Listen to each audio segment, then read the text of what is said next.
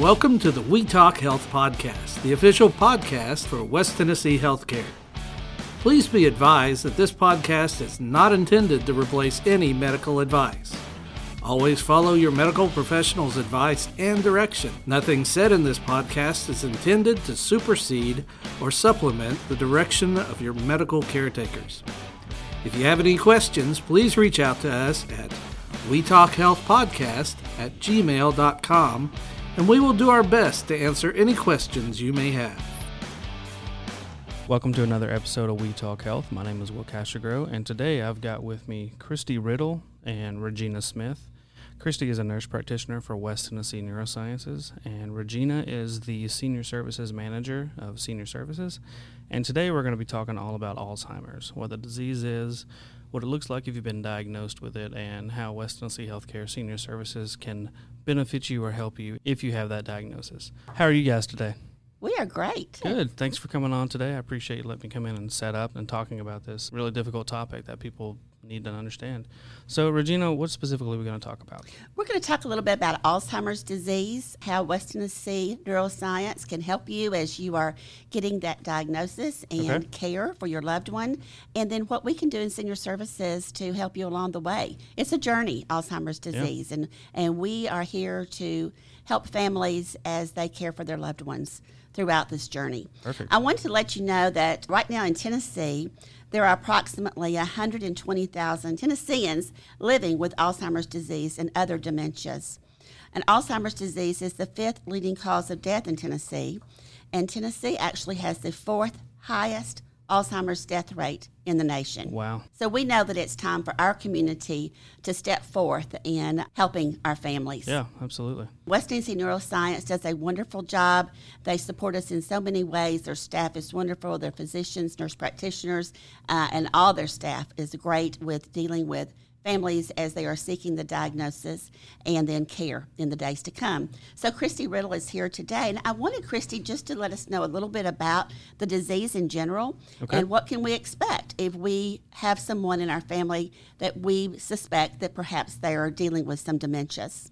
Hello, I'm Christy Riddle. I'm a nurse practitioner that works at West Tennessee Neuroscience. I have been with this group for about 11 years. Even prior to that, as a registered nurse, I worked at Jackson General on the neurology floor, so I've had many years working with neurology patients. So just a little bit of information on dementia. Let's talk about dementia and what that means exactly. Dementia is really just a description of the symptoms of patients having a decline with their memory, their reasoning, their thinking. Often we get asked the question, what is the difference between dementia and Alzheimer's? So dementia is just a broad word that lots of different dementias fall under. Alzheimer's is by far the most common form of a dementia. Probably 60 to 80% of cases are Alzheimer's. In fact, there are other kinds of dementia, but Alzheimer's, as mentioned, is by far the most common. Some of the most common and earliest seen symptoms are memory loss. Patients will start to notice, or their family members will start to notice, some memory trouble. And often it goes undiagnosed for years because patients and caregivers just assume it's just normal aging and we're just getting older. But as the memory begins to fade, they often start having trouble with reasoning and thinking. They have impulsive thinking, buying things often, spending lots of money, paying bills more than once, or forgetting to pay their bills. Sometimes they have very impaired judgment and poor thinking. Their moods change. Sometimes they might feel lost or disoriented in even familiar places. Often they will replace words. They'll call the microwave that thingamajiggy, or they will often say things like the wishy-washer for the washing machine, or just various things. They replace words that they have forgotten. Patients often have a really hard time discerning short-term and long-term memories. Short-term memories are often not stored well at all. The part of the brain that stores the memory does not have time to store the short-term memory, whereas the long-term memories have been there for a long time, so often they're easier to recall those information and those memories. You also have to remember that Short-term memories do not have as much emotion attached to them, so therefore they don't remember that as well as they did a long-term memory, such as a wedding or graduation or things in the past that maybe have more emotion attached to them. The memory part of the brain is often the first part of the brain that is attacked from this Alzheimer's, so it is often more difficult for them to retrieve information from that storage bank. So, Christy, if I misplace my car keys and I just cannot remember where I put them, or if I see you on the street and your name just does not come to me, is that reason for concern? It could be in the very early stages of a dementia. There are 7 stages of dementia. We typically use the Reisberg scale, and that involves, as mentioned, 7 stages. So it could be very early on. It could just be some normal aging or what we call some mild cognitive impairment, which is normal. We are all going to lose some memory as we age. I don't know that I honestly would be very concerned about that at that moment, but if that continues and you start losing other memories or other things begin to happen, then yes, the earlier the diagnosis is made, the better. And if I suspect that either I or a family member have problems and I come to you all, what are you going to do to diagnose? Well, you would be evaluated by one of the neurologists. We have 5 neurologists, or one of the nurse practitioners. We have 3 nurse practitioners, so you would be evaluated by one of us. A very thorough history would be taken from the patient as well as the caregiver. The caregiver's information is very valuable because they often see things that the patient has not noticed. You would then most likely be scheduled for an MRI of the brain. We would do blood work, and you would see either Dr. Blair or Dr. Anton. Those are psychologists that we have that do memory testing. It's memory, reasoning, thinking, cognition. Once you had all those tests done, we would get back together. We would review all of those things and discuss whether or not this was just normal aging or if it is something more, such as a dementia, and if so, what kind of dementia that is. And then what would our treatments be and what could we expect in the days to come? If the diagnosis of dementia is made, again, we would try to determine which type of dementia this is. Vascular dementia is another type that is pretty prevalent, and that is often related to previous strokes that a patient might have had, which would be evident on an MRI of the brain. So we would obviously want to look at that and try to control risk factors for stroke. Patients would be started on memory medications. While none of the memory medications reverse this or stop this, there are many studies that have been done that show that the memory medications do, in fact, slow the disease progression for most patients. There are no medications to stop dementia or prevent it. We ask patients to stay physically busy. Often these patients are typically they're 65 or older. A lot of them have retired. They're not physical anymore. So we encourage physical activity as well as mental activity, staying busy with your brain, games, puzzles, coloring. Adult coloring is very popular right now. We encourage outings for patients, traveling in the early stages if that is still possible. Just trying to stay busy mentally and physically. A good diet, a very healthy diet is important as well. We often recommend the Mediterranean diet, which is fish, chicken, fruits, nuts, berries, just a healthier way of eating and just trying to stay busy. There are lots of support group meetings and other resources that we offer for the caretaker, so we always make sure that they leave our office with information because it is a tough job for the caretaker. And how quickly does this disease progress? It's different for every patient. The first few stages, a patient in the very beginning stages may stay in those stages for 2 to 3 years, and then they may move on to the middle stages of the disease, which often is a longer. It can be up to 10 years that they stay in that moderate stage. Once they're severely progressed, that is often only a couple of years, and that would be where they are pretty much bedbound. They're not speaking anymore. They're needing total care for everything.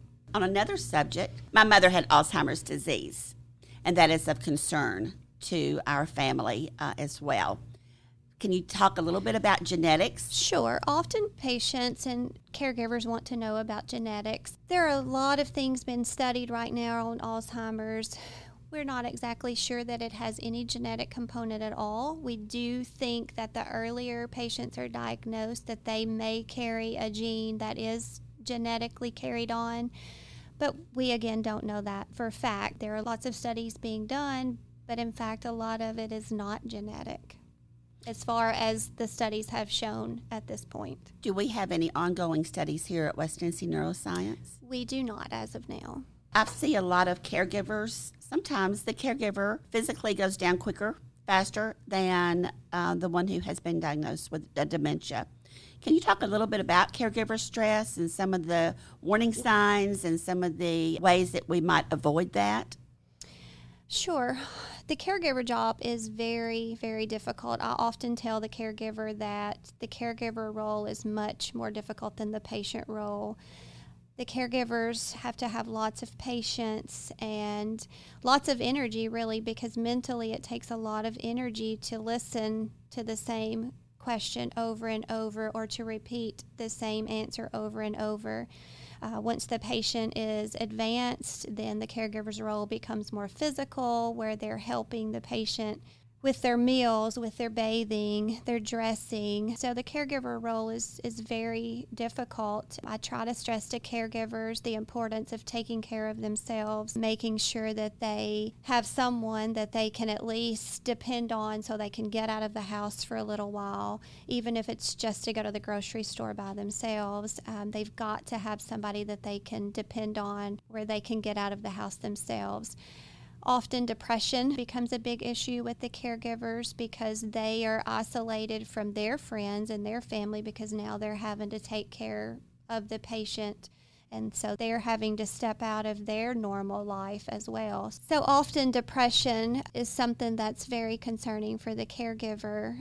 And often they don't recognize it because they're just in their role as a caregiver and they just do the same thing over and over. So I try to ask the caregiver how they're doing, if they're able to step away, and do they have some help. You know, there's also a certain stigma attached to Alzheimer's disease and other dementias, and I've seen caregivers try to hide what they're going through at home, and that's something that's very important, that perhaps that they are willing to share, and as professionals that you all let them know that it's okay for things not to be, that that's just a part of this. One thing that I heard Teepa Snow, who you know that we've had here for several years, she says those who are in the world of dementia cannot leave that world. So we have to find ways to enter their world and help them. And that may be like where you hear the continual questions over and over and over again. You have to realize that it's not them, that it is the dementia speaking, and they can't help it. So we have to find ways, whether it be leaving the room and coming back in or whatever, to help them through that time of confusion, which is basically what they're going through. And often one of the things I try to tell caretakers as well is it's human nature to want to correct someone if they're wrong. We are living this right now with my mother-in-law, and it's, again, human nature. She often tells us that she knows Elvis, and we don't correct her. She didn't know Elvis, but she will tell you an elaborate story about knowing Elvis. But you just have to go along with it. And textbooks don't tell you. Textbooks would tell you to reorient the patient and to make it all better for them. But in reality, it's almost like you have to pick your battles. If she wants to talk about a particular subject and it's okay, it's not harming her, just go along with it. And that's sometimes hard for caretakers because they want to correct. And all that does is create an argument with the patient. And again, like you said, it's the dementia talking. It's not the patient really talking. They can't reason through that. So I often am telling caretakers, just don't argue. Just go along with it. If mom says there are bugs crawling on the wall, just try to reassure mom you're going to get the bugs off the wall, rather than telling mom there are no bugs on the wall and arguing with her. You just try to go along with it within reason. Now, obviously, if mom's walking out in the road, you're not going to let her walk in the road.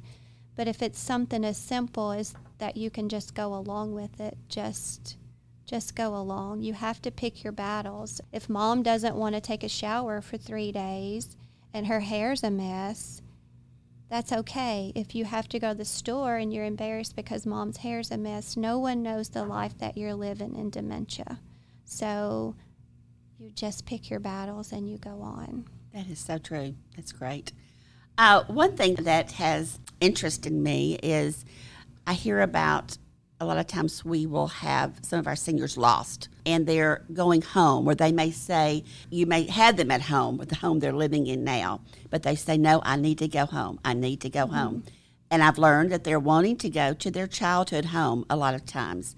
So one of the things that I've learned through some training is if you just sit down with them and say, tell me a little bit about your childhood home, to kind of redirect that attention of trying to get there, but instead tell me a little bit about it and let's discuss that.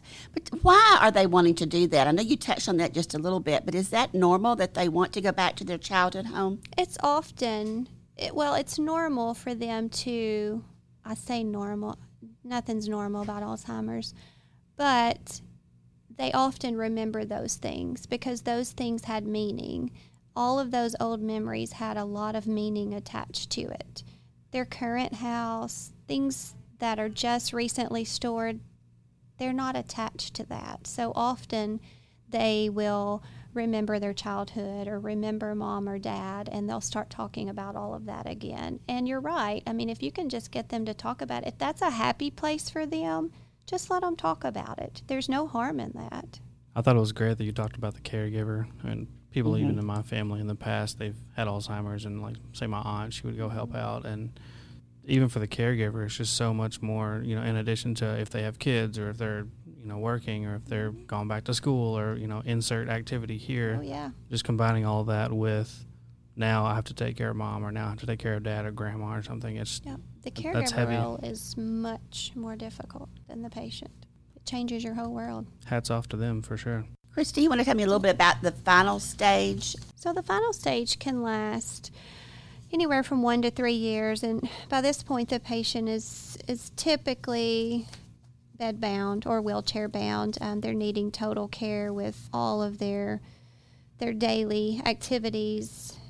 Often they don't choose to eat anymore. It's a chore just to get them to eat. They often, as mentioned, need lots of help with things. Sometimes those patients are able to remain in the home with a caregiver. Often they need more care than the caregiver can provide at that time, so they're moved to different facilities. That may be the hardest stage because they're no longer able to communicate at all. They say very little at that point, and the caregiver is providing all the care at that point. A reason why Alzheimer's disease is called the long goodbye. Right. Within the Senior Services Department of West Tennessee Healthcare, we offer many different resources for those families who are experiencing Alzheimer's disease and other dementias. We have a resource center housed in our department. Oh, great. It's at 805 North Parkway. We have the Pat Summitt Resource Center. Pat Summitt, many people know, was the famous basketball coach at the University of Tennessee. She was incredible. And she passed away several years ago after suffering with Alzheimer's disease. So her foundation awarded us a grant to set up this resource center. We have lots of books, tapes, information that you can use, support. We have someone there that can talk to you, give you information. Right now, we are mailing a lot of things out, so we'll be glad to get you some things in the mail that will help you as you go through the different stages of the disease. We also are making identification cards.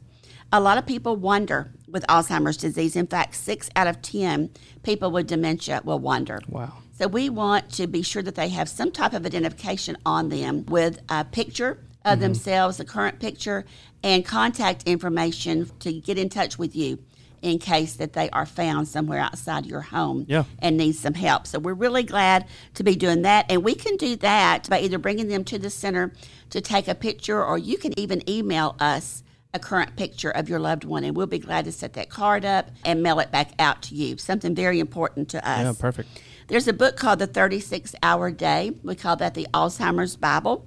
We have those available in our resource center as well. We also have 2 support groups that meet within our system. Okay. One here at the Jackson-Madison County General Hospital meets on the first Thursday evening of each month. We hope to begin those in-person meetings back in August. In the meantime, we have had conference calls, and we've been able to keep in touch with our members of the support group. We're just there to learn more about the disease and also share what we're going through. Now, these meetings, are they for caregivers? Caregivers. For caregivers. Yes, okay. caregivers. There's also a group that meets in Bolivar, at Bolivar General, on the second Monday of each month at 5:30. So you can call Bolivar General for more information on that and speak to Sarah Skinner, or you can call the Senior Services Office at Jackson-Madison County General Hospital. Do you know that number off the top of your head? 541-8757. Okay. We also have just been awarded one of 4 pilot programs called the Dementia Friendly Community in Tennessee. We will be going out in our community to prepare our community members to accept and support families who are experiencing Alzheimer's disease. Okay. We will be doing that through working with local business owners and their employees, the faith-based community, churches. We want to get them involved in preparing for their members as they come to them and want to stay active throughout the disease. First responders. That's very important. Sure, absolutely. When you go out on an emergency call or even the police department, they need to be able to recognize the signs of dementia, Alzheimer's disease, and be able to help those people as well. And then when we come to our emergency department, we want that to be welcoming and soothing for those with Alzheimer's disease. So we're going to be working with that group to develop some things through the Dementia Friendly Community Grant. We're really excited about that. Yeah, congrats. We also have a conference every year. We've been having for the past 10 years with Teepa Snow, who is world-renowned. She comes to us from North Carolina with just a wealth of information. So we have that every year. We have a program called the Dementia Experience. It allows participants to enter the world of dementia. They have a simulation of the symptoms and what a person with Alzheimer's disease might go through each day. Interesting. We also are really excited about a brand new publication that we've just put together. It is Alzheimer's 101, a resource guide for families and caregivers. It's a collection of articles and information at one place for you to get information. Perfect. So it goes through the diagnosis, stages, caregiving, legal and financial information, preparing your home for Alzheimer's disease. A lot of great information there, and we're really excited to get that out into our community. If I was interested in getting one of those, who would I contact? You need to call the Senior Services Department, again, 731-541-8757. Okay. Or you can email me, regina.smith@wth.org. Awesome. If you have any more questions about what you've heard today about Alzheimer's disease, you can click the link that's going to be in the description of the podcast. It'll take you to the Senior Services page on West Tennessee Healthcare's website, and any contact information you might need is going to be on that page as well. Thank you guys so much today for coming in and letting me record this with you. I think it's a wealth of information that the community is going to greatly benefit from. So thanks so much for allowing us to do this. Thank you for inviting us. Absolutely. And this has been another episode of We Talk Health.